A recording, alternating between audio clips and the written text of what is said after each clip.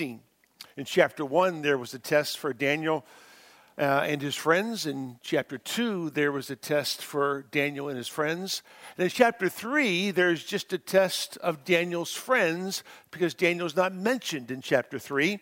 It's the only chapter in the book of Daniel he's not mentioned in. Just the three friends are, and that's because they want to show you, God wants to show you the influence of one man in the life of these other three men. And so therefore, Daniel's not a part of the conversation in Daniel chapter 3.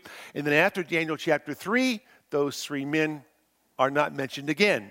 So chapter 1, chapter 2, and chapter 3 they are. After that they are not.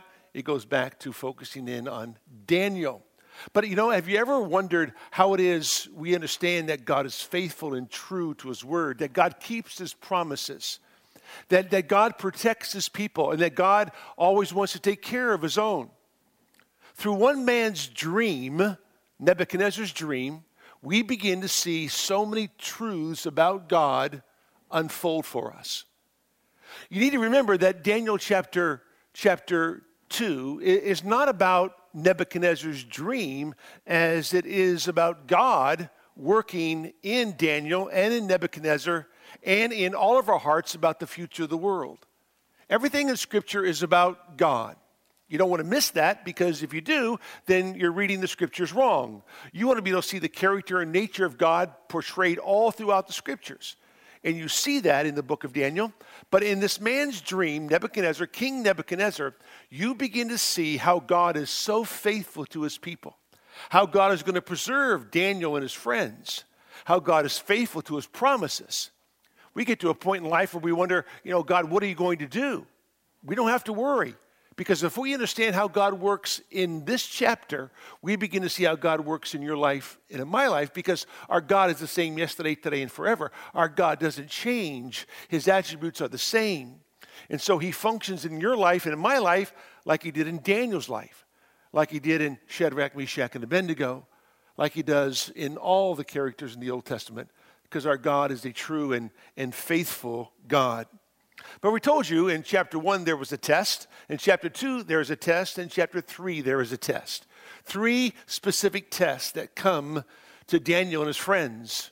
In chapter 1 we see the development of Daniel and his friends.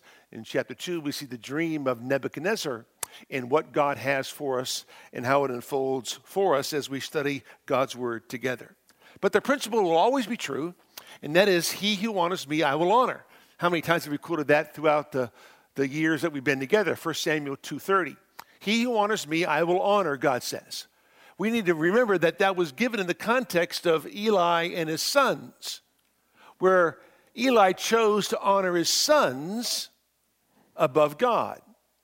And it cost him the life of his sons and even his own life and even the Ark of the Covenant, because he was more concerned about maintaining a good relationship with his sons instead of maintaining a right relationship with the living God. So God makes it very clear that he who honors me, I will honor. But if you dishonor me, it will be disgrace and shame toward you. That principle runs all throughout the Scriptures. And so we see it come to fruition again in Daniel's life as he begins to honor God in every aspect of his life. He chose not to defile himself. He made that conscious choice, and that was a choice he would make throughout his entire life. He was 15 in chapter 2. He is 18 in chapter 3. I would love to have known Daniel's parents. I would have loved to have known how it is they invested into him in those short years that he was with them before he was swooped off into captivity all by himself to be able to handle the tests that came his way. What did his parents teach them? How did they teach him? Evidently, he knew a lot about the Lord God of Israel, and that made him stand strong on his convictions. He was a man a lot like Joseph. If you go back to Genesis chapter 39, God was with Daniel as God was with Joseph, like God is with you and me today. The Bible says way back in Genesis 39, now Joseph had been taken down to Egypt, and Potiphar, an Egyptian officer of Pharaoh, the captain of the bodyguard, bought him from the Ishmaelites, who had taken him down there. The Lord was with Joseph, so he became a successful man. And he was in the house of his master, the Egyptian. Now his master saw that the Lord was with him, and how the Lord caused all that he did to prosper in his hand. How did Potiphar know that Joseph's Lord was with him? When God is with you and you're trusting in him and dependent upon him, it is very evident that God is ruling in your life. You read further in Genesis chapter 39. It says this in verse number 19. Now when his master heard the words of his wife, which she spoke to him, saying, "This is what your slave did to me," his anger burned. So Joseph's master took him and put him into jail, the place where the king's prisoners were confined. And he was there in the jail, but the Lord was with Joseph, and extended kindness to him, and gave him favor in the sight of the chief jailer. The chief jailer committed to Joseph's charge all the prisoners who were in jail, so that whatever was done there, he was responsible for it. The chief jailer did not supervise anything under Joseph's charge, because the Lord was with him. And whatever he did, the Lord made to prosper. Genesis 39 is all about how the Lord was with Joseph. And because he was successful, he was prosperous. Others saw and knew there was something unique about him because he would depend upon the Lord. He knew that what happened in him was more important than what happened to him. And Joseph, like Daniel, had a lot of things happening to them, but they recognized what was happening in them was far superior than what happened to them. And that was Daniel. So let me read to you Daniel 2 verses 1 to 18. Now in the second year of the reign of Nebuchadnezzar, Nebuchadnezzar had dreams, and his spirit was troubled, and his sleep left him. Now let me stop right there, because you're going to ask the question, wait a minute, the second year of Nebuchadnezzar's reign, I thought that the boys were in training for 3 years, and Nebuchadnezzar brought them as king to Babylon, and they were in training for 3 years. So why does it say in the second year of Nebuchadnezzar's reign that he had this dream? Simply because they didn't count the first year of the king's reign. They only counted beginning year 2. So in reality, it says in the second year of his reign, which in reality is the third year. So just in case you read somebody who criticizes the book of Daniel, you need to understand why it's explained the way it is. Let's go on. Verse number 2. So it says, then the king gave orders to call in the magicians, the conjurers, the sorcerers, and the Chaldeans to tell the king his dreams. So they came in and stood before the king. The king said to them, I had a dream, and my spirit is anxious to understand the dream. Then the Chaldeans spoke to the king in Aramaic. O king, live forever. Tell the dream to your servants, and we will declare the interpretation. The king replied to the Chaldeans, the command from me is firm. If you do not make known to me the dream and its interpretation, you'll be torn limb from limb, and your houses will be made a rubbish heap. But if you declare the dream and its interpretation, you will receive from me gifts and a reward and great honor. Therefore, declare to me the dream and its interpretation. They answered a second time and said, let the king tell the dream to his servants, and we will declare the interpretation. The king replied, I know for certain that you are bargaining for time, inasmuch as you have seen the command from me is firm, that if you do not make the dream known to me, there is only one decree for you have agreed together to speak lying and corrupt words before me until the situation is changed. Therefore, tell me the dream, that I may know that you can declare to me its interpretation. The Chaldeans answered the king and said, there is not a man on earth who could declare the matter for the king inasmuch as no great king or ruler has ever asked anything like this of any magician, conjurer, or Chaldean. Moreover, the thing which the king demands is difficult, and there is no one else who could declare it to the king except God's, whose dwelling place is not with mortal flesh. Because of this, the king became indignant and very furious, and gave orders to destroy all the wise men of Babylon. So the decree went forth that the wise men should be slain, and they looked for Daniel and his friends to kill them.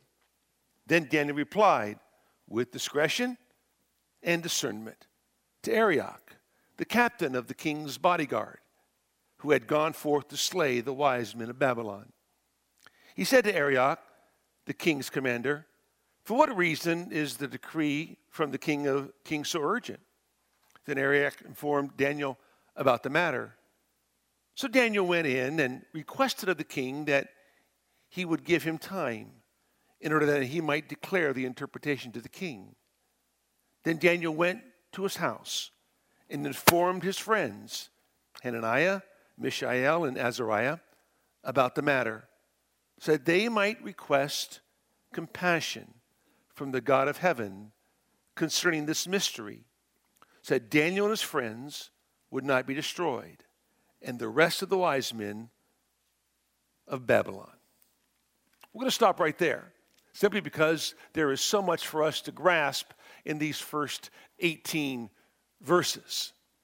I want to give you 6 words that will outline this passage for us. They are the dream, the demand, the decree, the delay, the dependence, and our duty. 6 words that will take us through these first 18 verses. First of all, the dream. The dream. You ever dreamed? Somebody asked me that one time, "Hey, do you ever dream?" I said, "I don't know. I'm asleep. I never know if I dream or not." They said, "Well, yeah, you got to have dreams." I said, "Well, I don't sleep 2 or 3 hours a night anyway, so I barely get to sleep before I'm up again anyway, so I guess I don't dream. I don't ever remember dreaming, but I'm sure I do. I guess I'm told that everybody dreams. But I can't remember any time ever having a dream. I'm 63 years old, and never can I ever recall having a dream. But Nebuchadnezzar had a dream. And it wasn't like any dream. It was a dream that God gave him. How do we know that? Well, we know it because of verse 38 and 39 of Daniel 2. However, there is a God in heaven who reveals mysteries, and he has made known to King Nebuchadnezzar what will take place in latter days. This was your dream and the visions in your mind. While on your bed, as for you, O king, while on your bed, your thoughts turn to what would take place in the future. And he who reveals mysteries has made known to you what will take place. Very important. God was going to reveal the times of the Gentiles in its totality. Remember, we told you in chapter 1 the times the Gentiles began when Judah was taken into captivity, into Babylonian captivity. That's when it begins. It will not end until the king returns and sets up his kingdom. And so the king, Nebuchadnezzar, that first world empire ruler, has a dream about the times of the Gentiles that will take us all the way to the end till the ultimate king comes and reigns supreme. And God will use this pagan king, as he has already, by bringing Judah to Babylon. The king thought he was in charge. He thought he could rule in Jerusalem and take those people captive because he was more equipped and stronger and better than they were. No, the Bible made it very clear in chapter 1, verse number 1, that the Lord gave Judah into the hand of Nebuchadnezzar. We saw in chapter 1 later on that God gave to Daniel. God gave to Daniel the opportunity to have wisdom and knowledge and understanding. God's in charge. This whole story is about how God orchestrates everything in life, to show you how he uses a pagan king to be used for his purposes. He used Nebuchadnezzar to drive idolatry out of Israel. It would take 70 years for that to happen. They would seek him. And when they would seek him, they'd find him because they sought him with all their heart.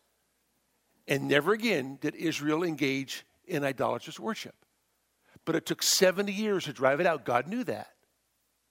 And God brought Daniel, this 15-year-old boy, brought him with some other Hebrew boys to Babylon. And God was going to use him.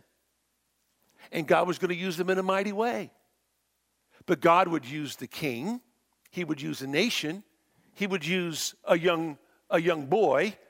And he would begin to tell us everything about the future. Because God was orchestrating everything.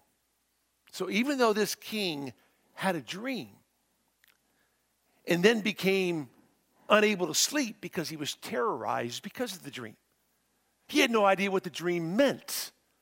All he knew was that there was this huge image, but he could not remember the dream. Some would say, well, he could remember it, but he was testing his men of intellect and knowledge and wisdom to see if they could tell him what the dream was.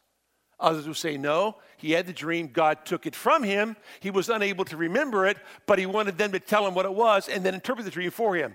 Whatever your view is, doesn't make any difference because the bottom line is it's what the dream was all about.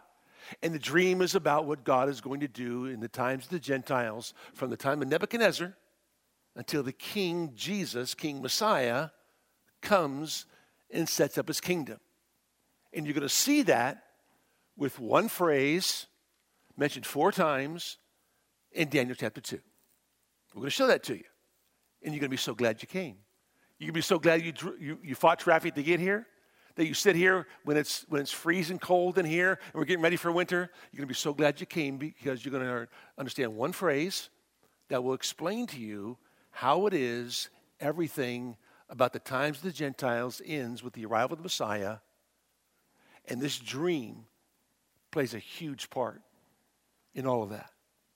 Nebuchadnezzar was troubled in spirit. And yet God had a purpose. God had a person.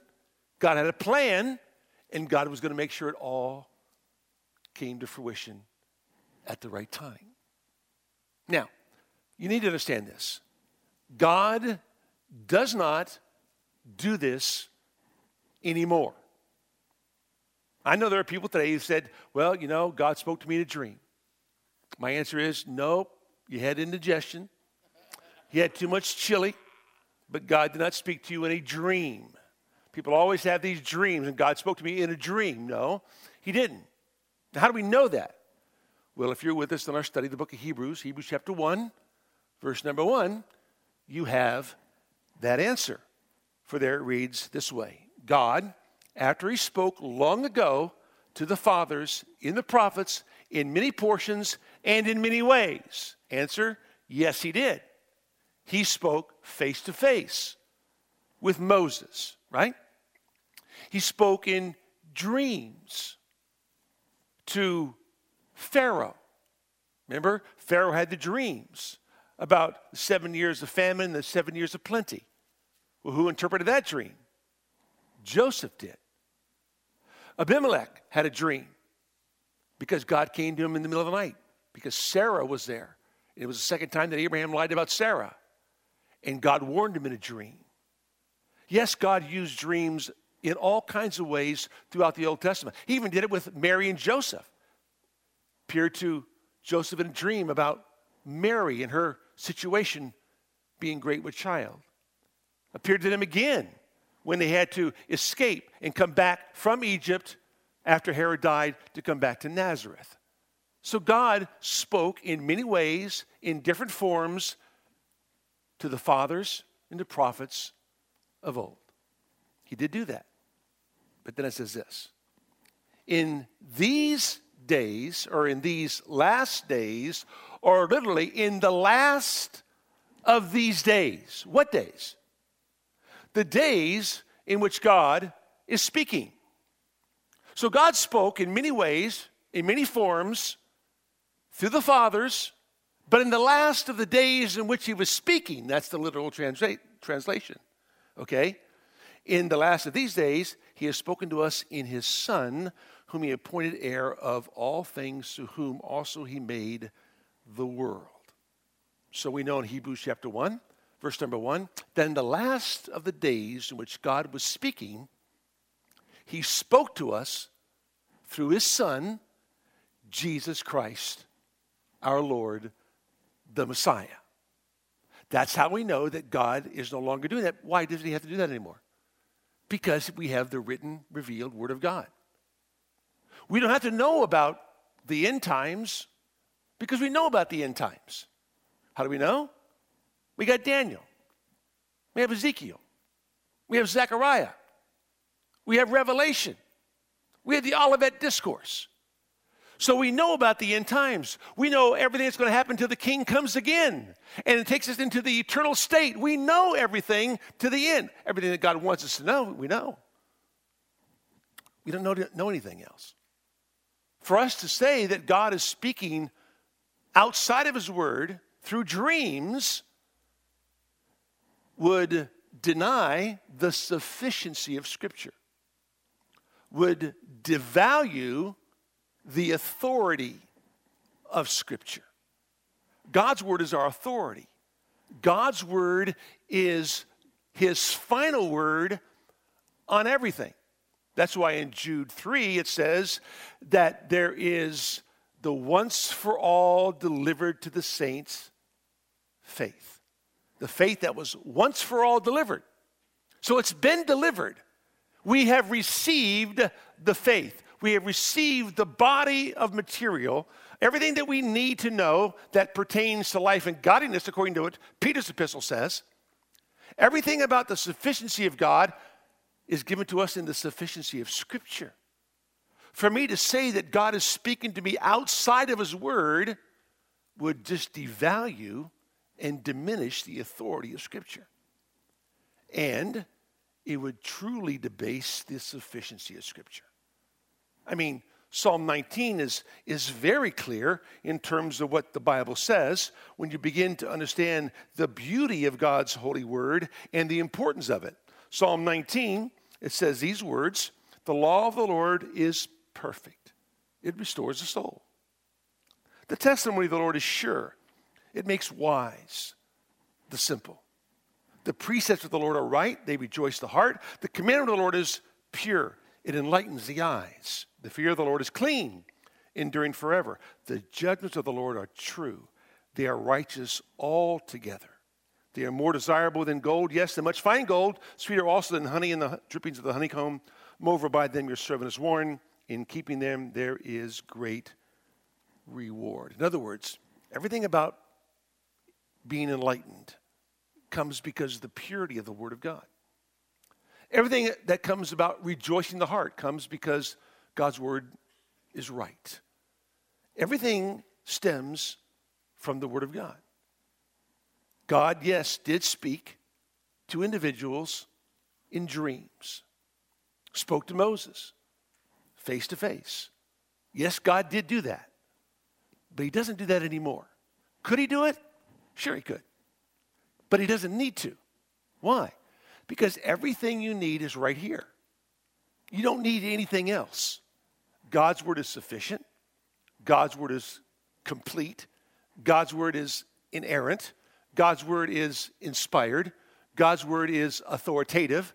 God's word is everything that we need to know and have this side of eternity.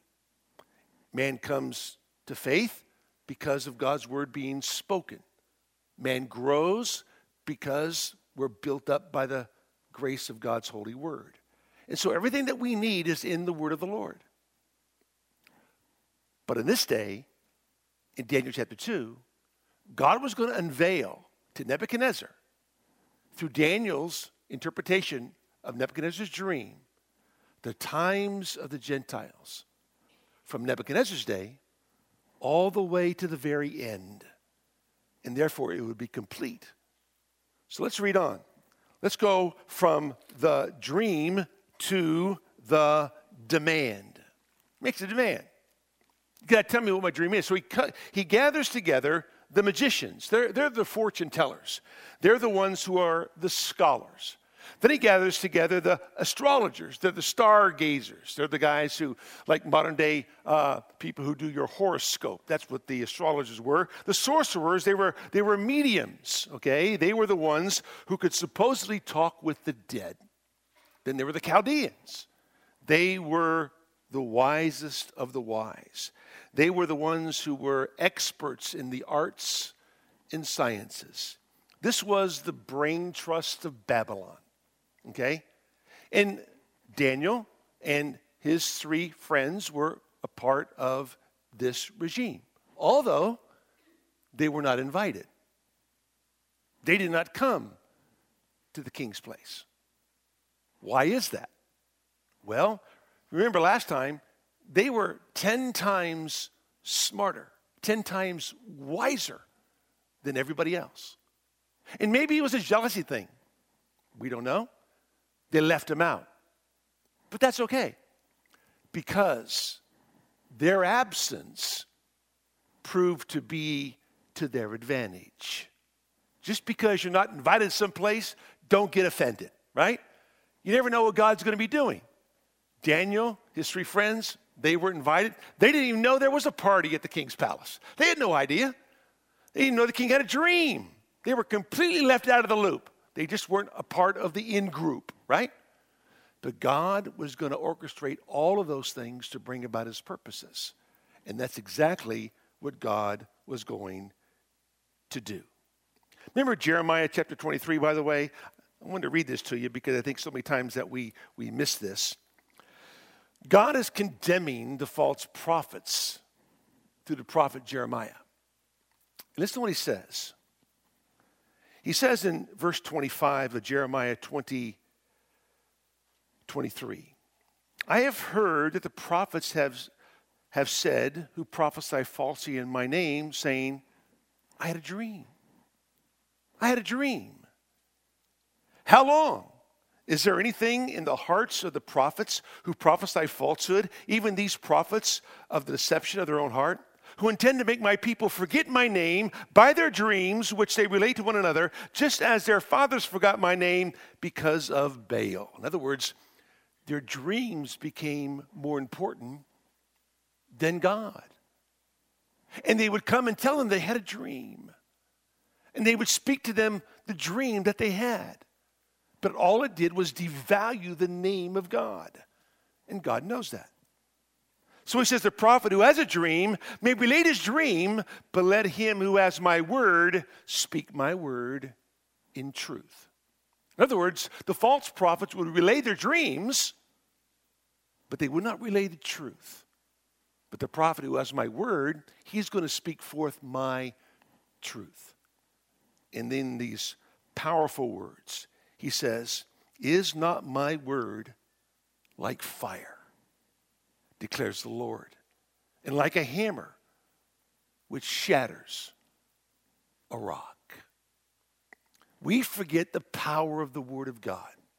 My word is like a fire. It's going to purify the soul. It's going to refine the soul. My word is like a hammer. It shatters the rock. You see, God's word is so powerful. It does those things. That's why we don't need dreams. We don't need visions. We don't need to hear voices. Why? Because the true voice, God's voice, has already spoken to us in his word. So Jeremiah goes on and says, therefore, behold, I am against the prophets, declares the Lord, who steal my words from each other. Behold, I am against the prophets, declares the Lord, who use their tongues and declare, the Lord declares. Behold, I am against those who have prophesied false dreams, declares the Lord, and related them and led my people astray by their falsehoods and reckless boasting. Yet I did not send them or command them, nor do they furnish this people the slightest benefit. These people who dream dreams are of no benefit to my people. My word is what benefits them. I need prophets who are going to speak forth the word to them, because my word is like a fire. My word is like a hammer. And therefore, because it shatters the soul, it's the only thing that can mend that soul. That's the power of the Word of God. So Nebuchadnezzar has his dream. He makes this demand because he needs the intellectual prowess of his day to come and tell him his dream. Someone's got to do that. And listen, these people, these intellects, serve their purpose. But, like Paul would say in 2 Timothy 3, ever learning, but never coming to the knowledge of the truth. The natural man can never understand the things of the Spirit of God. We forget that no matter how smart somebody is, how intelligent they are, how wise they may be in the ways of the world, it will never help them with understanding the essence of what brings life to people. They can't heal broken hearts. They can't heal anxious souls. Only God can do that. Only God through His Word can do that. The natural man has no understanding of the things of the Spirit of God because they're foolishness to them. And yet God uses the foolishness of the cross to confound the wise because He wants to use that which is absolutely paramount to transform people's lives. So, Shadrach and his 3 friends are not here. But the magicians, the astrologers, the wise men, the sorcerers, they're here. And they say to him, tell us what your dream was. Tell us your dream, and we'll give you the interpretation. And the king says, it doesn't work that way. You got to tell me what my dream is. You can't fool me. Tell me my dream, and then interpret it for me. And they said, nobody can do that. Nobody can do that. Nobody can read your mind. It would take someone supernatural. It would take someone who's not of the flesh to do that. They got that part right.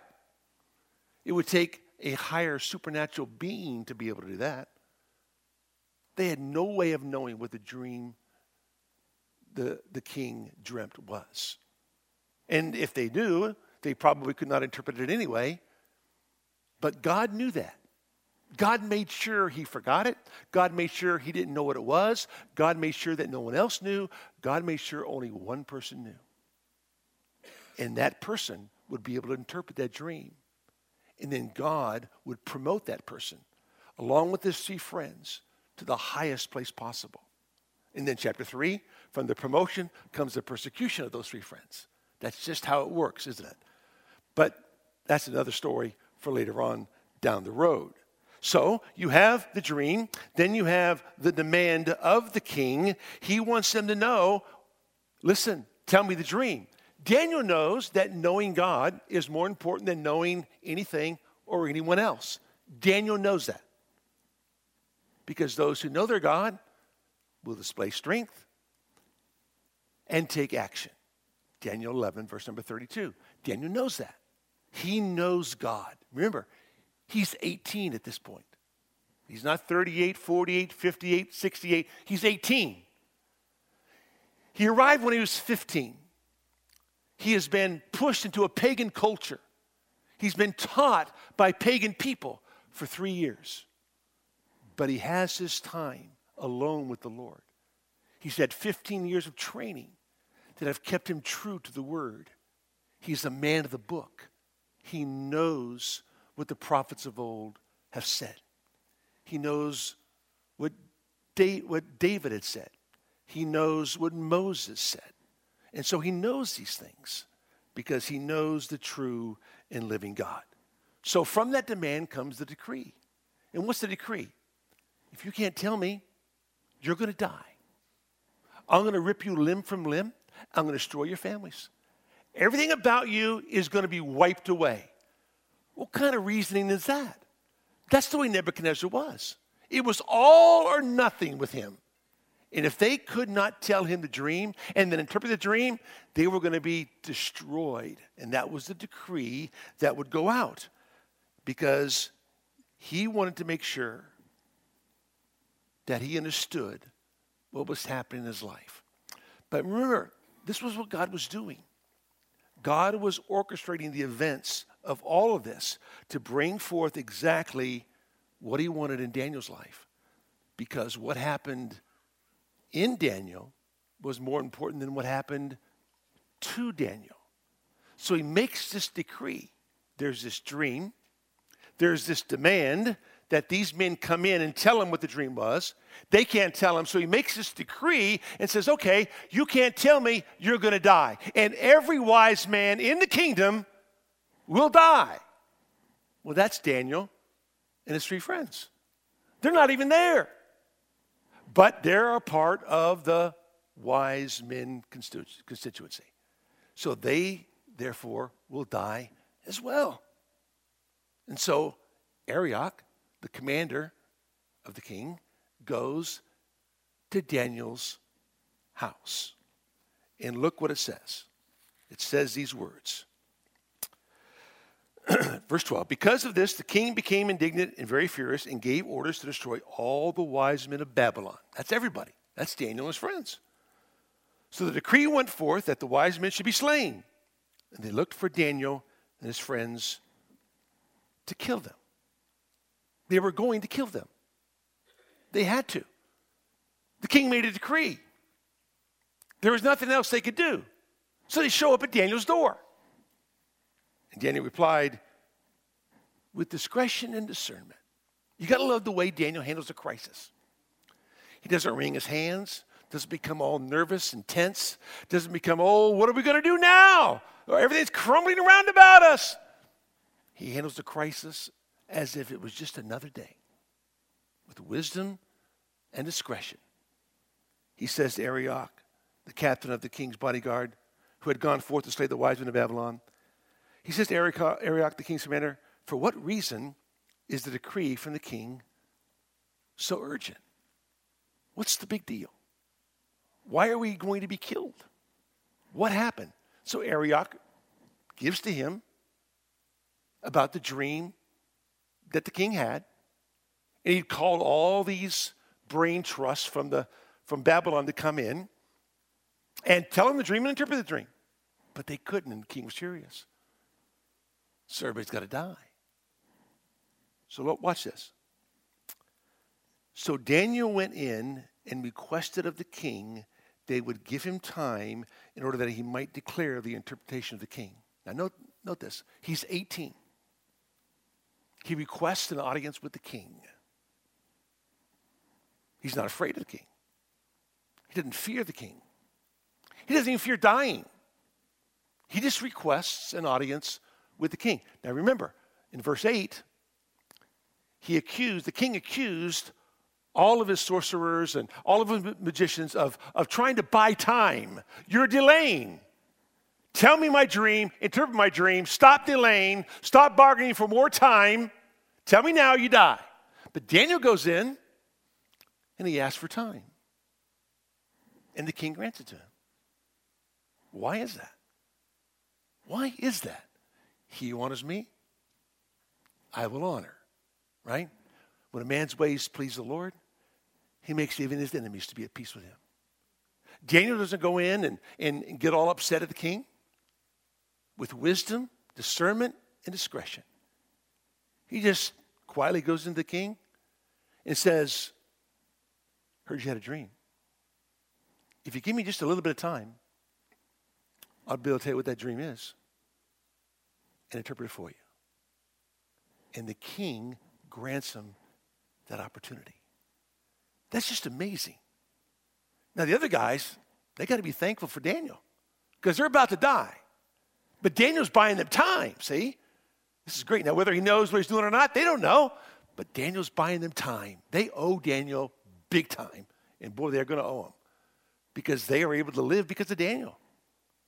But that's the way the man is. And that's exactly what's about to happen. And so, with that decree comes the delay. Just a brief delay. Give me time. Give me time. And he goes in with wisdom. He goes in calmly. He goes in collectively. He doesn't go in anxiously. He doesn't go in fearfully because he only fears God. He knows the words of Isaiah the prophet. When Isaiah said these words in Isaiah 8, verse number 13, it is the Lord of hosts, the Lord of armies, whom you should regard as holy. He shall be your fear, and he shall be your dread. Then he shall become a sanctuary for you.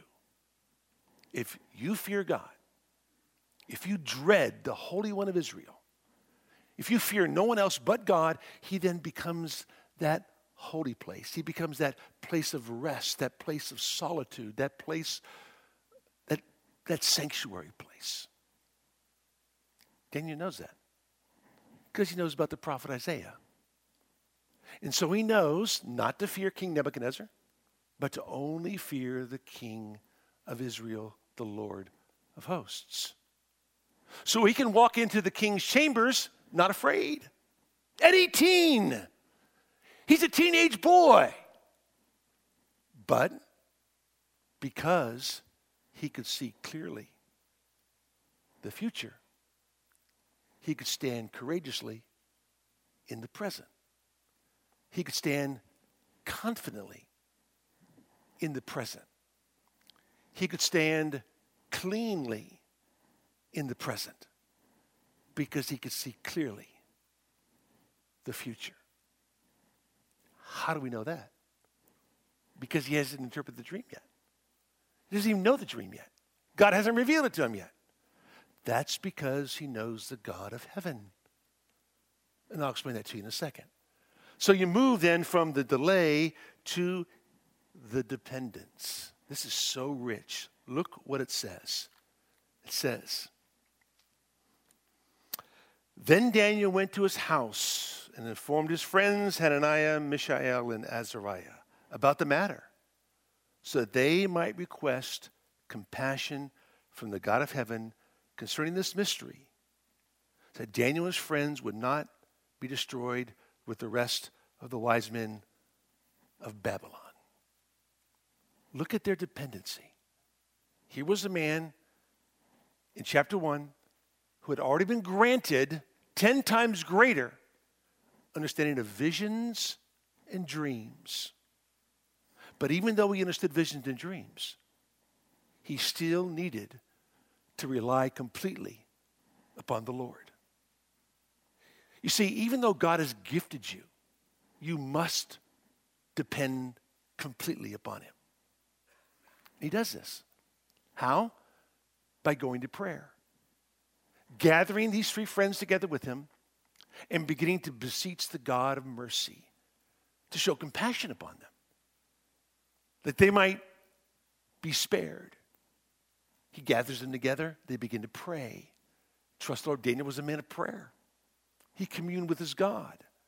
He knew what it meant to commune with God. He knew what it meant to depend upon the Lord. And maybe he would pray something as is recorded in the book of 2 Samuel, chapter 22, like David prayed. When David prayed, the Lord is my rock and my fortress and my deliverer, my God, my rock, in whom I take refuge, my shield and the horn of my salvation, my stronghold and my refuge, my Savior. You save me from violence. I call upon the Lord, who is worthy to be praised, and I am saved from my enemies. Maybe he prayed that prayer. He would probably know what David said, so he would go to prayer and begin to beseech the God who is his refuge, who is his Savior, who is his fortress, who is his deliverer, because he only feared the God of glory. So he went to him and began to pray and asked the Lord to do great and mighty things. Psalm 17, Psalm 34, all of them were prayers that he probably had read and known and began to beseech his God. But I want you to notice what it says. It says these words, Daniel 2, verse number 18.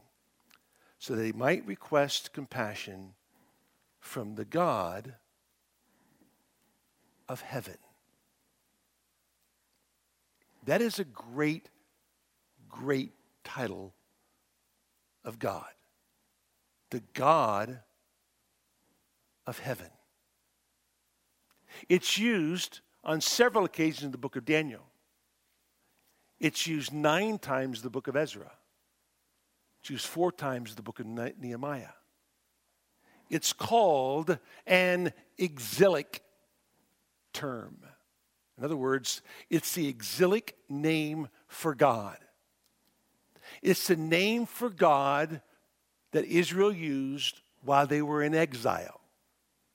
The God of heaven.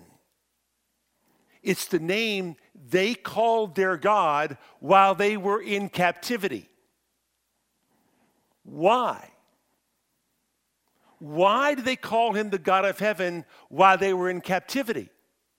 Ezekiel had a vision. Remember the vision?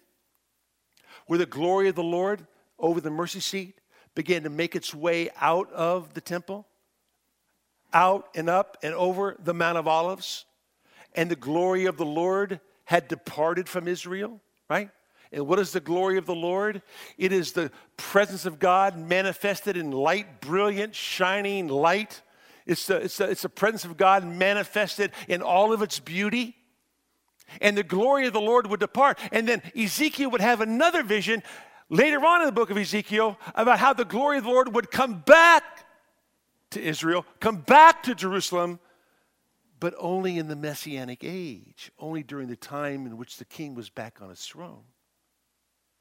So while the glory of the Lord departed, where did the glory of the Lord go?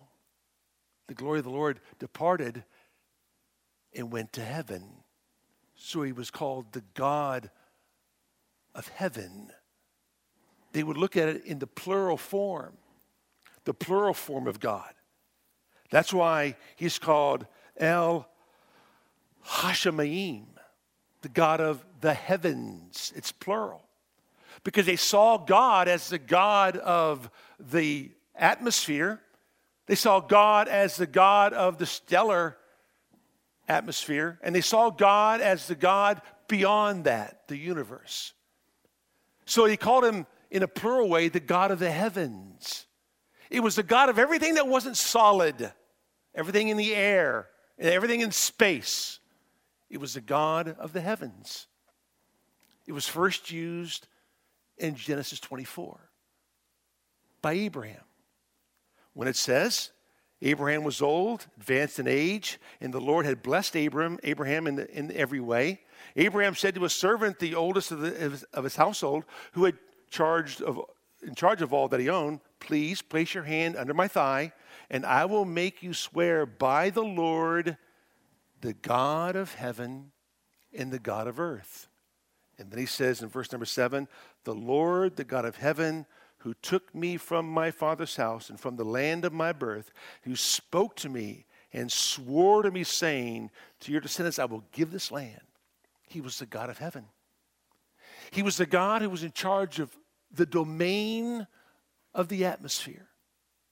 We know in Genesis chapter 14, he is called El Elyon, right? The Most High God, right? This is, in the book of Daniel, the magnificence of the Most High God. Not only is he the Most High God, he is literally called El Hashayim, the God of the heavens, because he has dominion over everything. And Abraham would refer to him as the God of the heavens simply because he knew that the God of the heavens controlled everything on the earth. He would oversee everything on the earth. And that's why he tells the servant to place his hand under his right thigh, because that was a symbol of procreation, and that was a symbol of, Rick, listen, when you go and fetch a bride for Isaac, my son, you got to know that this is very important. Why? Because the seed must be carried on to the arrival of the Messiah. So the woman that you choose has to be literally chosen by the God of the heavens. Years ago, did a series of sermons on Genesis 24 called How to Find a Wife and Keep Her. Okay? Because the same principles used in finding a wife are the same principles you need to have in keeping your wife. And the very first principle was contemplate the ways of God. Contemplate the ways of God. God has a way. God does things beyond anything we can ever imagine. God's in charge. He is the God of the heavens. And therefore, he's in charge of all that takes place. Now, here's the rich thing. Daniel knows he's the God of heaven because the glory of the Lord has departed from Israel. And the God of the heavens is a phrase used while Israel is in exile because until the Lord returns. Remember when Christ was born and the glory of the Lord would shine all around the shepherds, right? And they would say, glory to God in the highest, peace on earth, goodwill toward man. Why? Because the glory of the Lord had come back. The glory had shone down.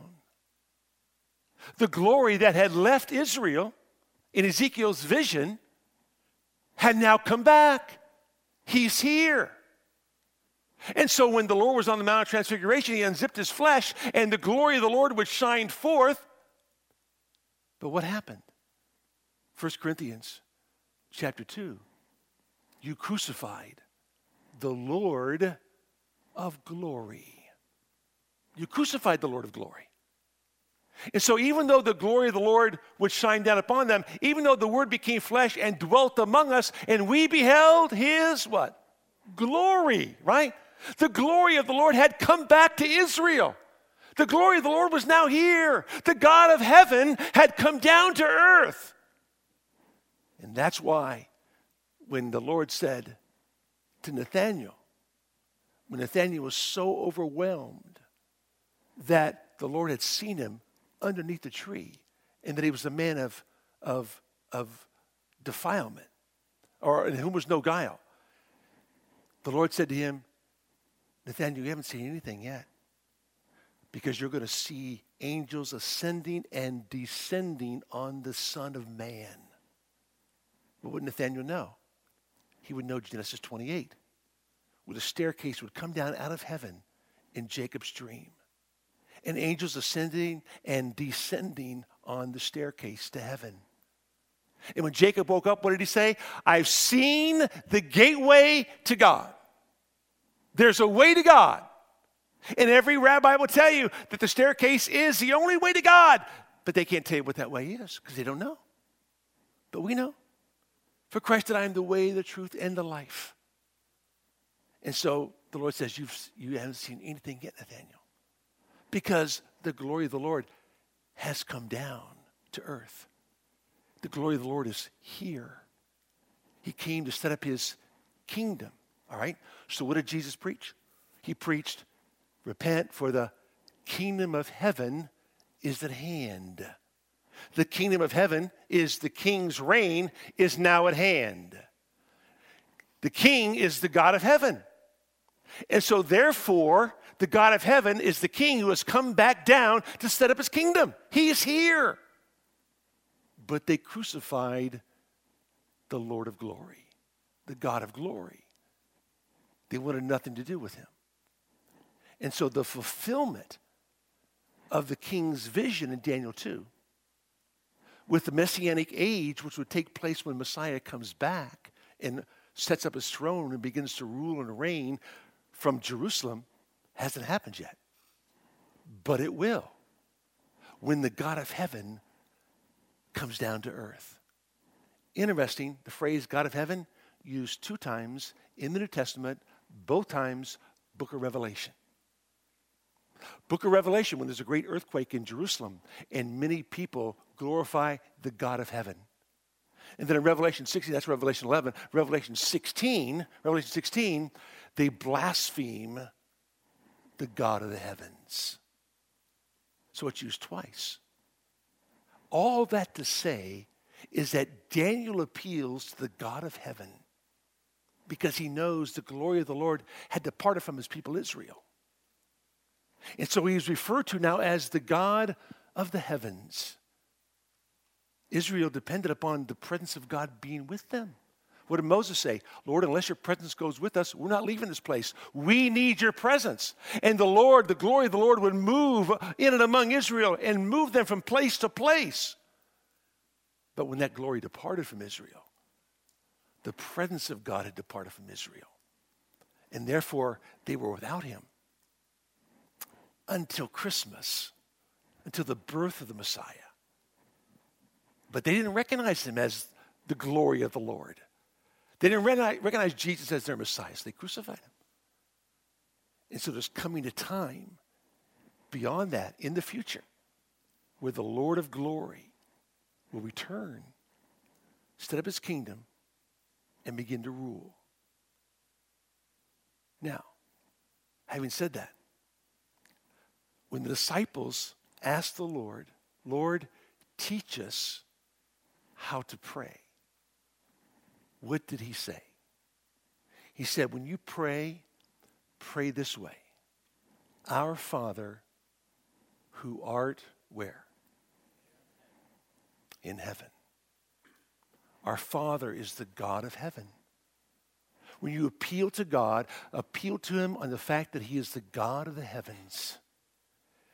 Not only does it express his paternity as our Father, but it accentuates his sovereignty over all. Oh, by the way, there are no personal pronouns in the disciples' prayer. You ever notice that? Our Father, who art in heaven, forgive us our trespasses as we forgive those who have trespassed against us. Give us this day our daily bread. It's not give me my daily bread. It's not my Father. It's our Father. There's something about prayer that we miss today. Our prayers are so me-centered. We no longer see God in our prayers because all we can see is our needs, our desires. Instead of looking at the God who is the Father of all glory, the Father of the heavens, the God of the heavens, and appealing to him based on all that God's doing with his people. Remember that God turned the captivity of Job when he prayed for his friends. Job 42. God didn't turn the captivity of Job when he prayed for his illness, for his boils, for his loss. That's what we would do. Lord, remove the pain. The boils are severe. Lord, give me a wife. I had a wife. He didn't lose his wife. Give me kids. I lost my kids. Make my wife more subject to me. Make my wife love me all the more. Lord, do this for me. The Lord turned the captivity of Job when he prayed for his friends, those miserable counselors who could not give him any comfort. God turned his captivity at that time because he learned the essence of prayer. Prayer was not praying for me nearly as much as it's praying for you. And asking our Father, not my Father, our Father, who rules in the heavens, who rules over all, to take care of his people, us. Daniel knew that. He appeals to the God of heaven, the God whose glory had departed from his people Israel. But yet, Daniel knew him intimately and knew how to appeal to him based on his identity, who he was, the transcendent nature of God, that he is the God over everything. It's the magnificence of the high God of Israel, Jesus Christ our Lord. And so Daniel prays. And God answers his prayer. And God had given him wisdom to understand and interpret visions and dreams. But not this one. He had to beseech his God. God answers him, and then he blesses in verse number 19, the God of heaven. And then when he gives the answer to Nebuchadnezzar, we will see later on that he reveals to Nebuchadnezzar the God of the heavens. So Nebuchadnezzar knows that he is subject to a superior God, the one true God, the God of Israel. Fascinating story about God. Not a dream, not the man Daniel who interprets a dream, but about God who orchestrated everything to bring about this day at this time. Notice, he didn't dream in year 1. He didn't dream in year 2. He didn't dream until after the boys had graduated from the Babylonian Academy. That's when he had the dream. It was all in perfect timing. It wasn't until Daniel and his friends had been elevated to a position of authority, because that's how he was able to get access into the presence of the king. Everything was perfectly timed in God's plan. Even though Daniel didn't know that, didn't understand that, he was just along for the ride, waiting to see what God was going to do next. And with each passing day, he saw the hand of God moving in his life. And no more powerful than on this day in Daniel chapter 2. How about you? Do you see the hand of God moving in your life? Moving in the circumstances of all the things that are happening? Here's Daniel. Dude, you're going to die. There's a decree of the king. You have to die. What does Daniel do? Can I just ask the king a question? Just let me ask him a question. And once he asks the question, the king gives him the answer. Yes, you can have time. He drops to his knees and beseeches the God of heaven. And the God of heaven answers. And he goes back to the king. And next thing you know, the future of the entire world opens up. What happens when you pray? Let's pray. Father, we thank you, Lord, for tonight, the opportunity you give us to study your word and to realize that you are a magnificent God. And everything about Daniel is about the magnificence of the Holy One of Israel, the high and holy God of Israel. Not only are you El Elyon, you are El Hashayim. You are the God of the heavens. And we thank you, Lord, that we know you, that you're not so far from us that we don't understand you. No, you have come and taken up your abode in us. And we can serve you and honor you. Our prayer is that we would be like Daniel, men and women of prayer. That no matter what the crisis around us, no matter how bleak it might look because of what the laws are, we just appeal to our God, ask you to do great things and watch you work. Help us to do that, Lord, with great confidence in Jesus' name. Amen.